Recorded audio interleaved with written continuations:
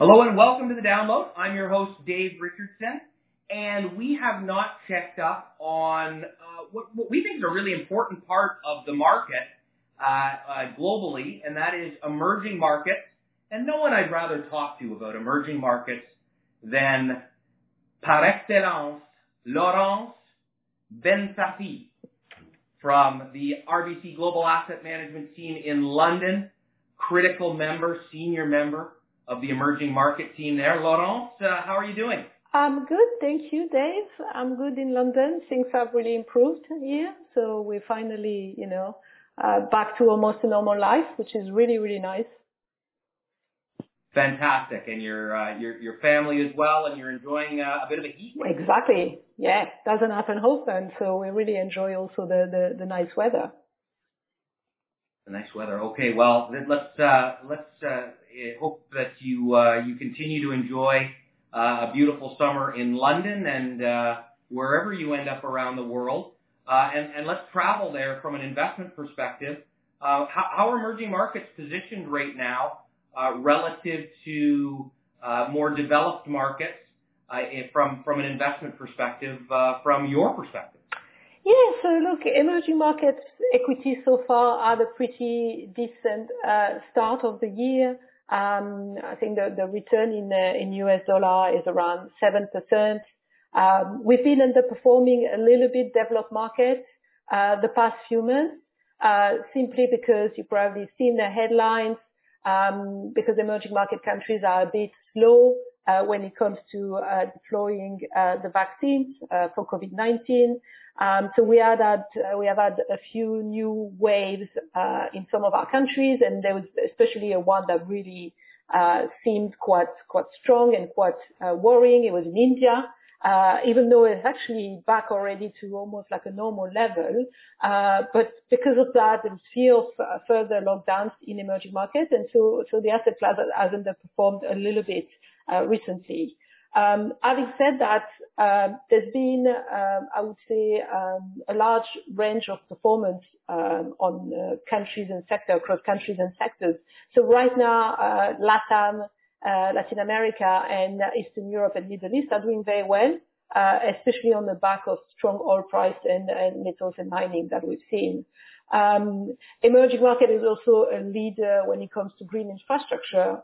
And that's been also a really interesting theme to play, and we've seen a lot of names doing well in terms of whether you look at electric batteries for electric cars, or when you look at even the production of electric cars, where China and Korea, for instance, are some of the leaders. We see also great opportunities still in India, Southeast Asia, where investment are picking up, and a large young population consume more and more. So really a lot of exciting, themes in emerging markets.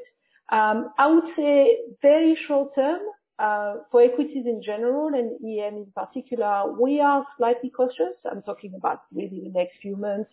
Valuations are not as attractive as they used to be. I mean, the market is up about 50% over the past 12 months. The rally seems a little bit overextended, especially at the time where we talk a lot about inflation. It's definitely there. We don't know if it's going to be temporary or if it's going to last longer. We're starting to see already increase in interest rates in some of our countries, and it's coming in developed markets. So, we could see a pullback in the coming months. But to be fair, that would be very healthy, and I think it'd be a great opportunity for investors, for clients, to increase the exposure to the asset class, or to build exposure to the asset class if they don't have exposure right now. Because as I said, over the long term, emerging market, are really still remain a very exciting part of the market to invest in, much cheaper than developed market, and with higher growth potential. And we've seen some strength in the Canadian dollar here, and some relative strength in the Canadian market due to Canada's obvious exposure to cyclicals, to energy, mining, agriculture, lumber, whose prices have been going higher. Do you continue to think that we're going to see the emerging markets that are more along those lines, like Russia and Brazil, are those the markets you favor, or have they already seen their day, and do you think we're going to see strength in other places? Yeah, that's interesting because I'm more involved in kind of the value dividend side of the market, and it had been a tough place to be for quite some time, pretty much 10 years, right? Yeah. And I think we were pretty much talking about the death of value or dividend investing. And clearly that has completely changed over the past few months. It's been a huge rotation. You would say out of new technology, like the new economy stocks, to the old economies. So as you mentioned, metals and mining, energy, and cyclicals in general. And it's been quite a big move. But to be fair, if you look, after 10 years of underperformance, it was actually a small move if you put it in perspective for the long term, for the past 10 years. So yeah, the question I got the most is it going to continue?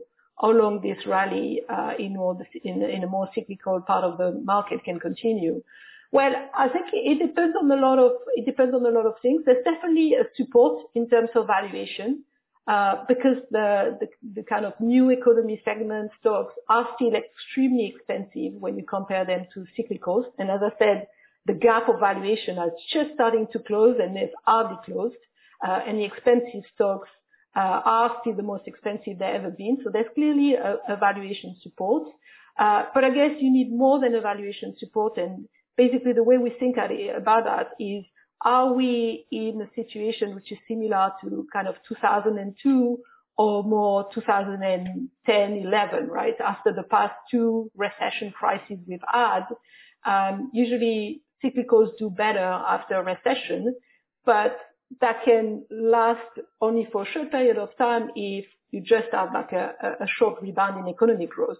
For the cyclical segment to do better for longer, you need to see a continued boom in economic growth, similar to what we've seen in 2002, 3, 4, 5, 6. It was really strong years.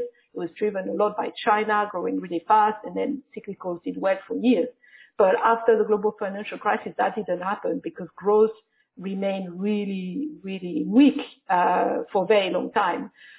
So where are we now? It's difficult to say, but governments have learned a lesson after the global financial crisis. Now, I think if they were, going back to that time, they would support more the economy, because that led to other problems later on. And whether you look at the US or Europe, there's a big focus on stimulus. Everyone talks about stimulus, and that's for that reason. So if we see those stimulus being implemented, that would be a big support, continued support for a more cyclical part of the segment. And finally, last point, at the same time, the more expensive part of the market, which is basically technology in a big part, is facing, especially in our markets, in emerging markets, more competition, more regulation, and we will not be surprised if we were to see some kind of derating over the next few years as well. So that's the picture, but it's, there's a lot of uncertainties, and as usual, we advise our clients to have a well-diversified portfolio.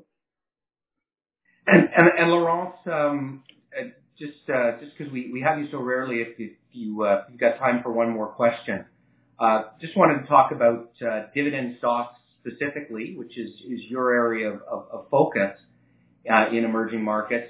How do you think dividend stocks in emerging markets will do in a rising interest rate environment that I think most people expect to see as we emerge out of the COVID crisis? Yeah, that's an interesting question because, at the time where interest rates were so low for so long, we would have expected those stocks to do well, and they didn't, really, not at all, because there was no economic growth. People didn't care about few percent of dividend yield when they were looking at equity. They wanted growth. So they were actually investing in companies with no dividend, but were showing top line growth. That's what we've seen. So now people think, oh, now wait, interest rates are going up, so people won't want dividend. But actually, I'm thinking a little bit the other way around.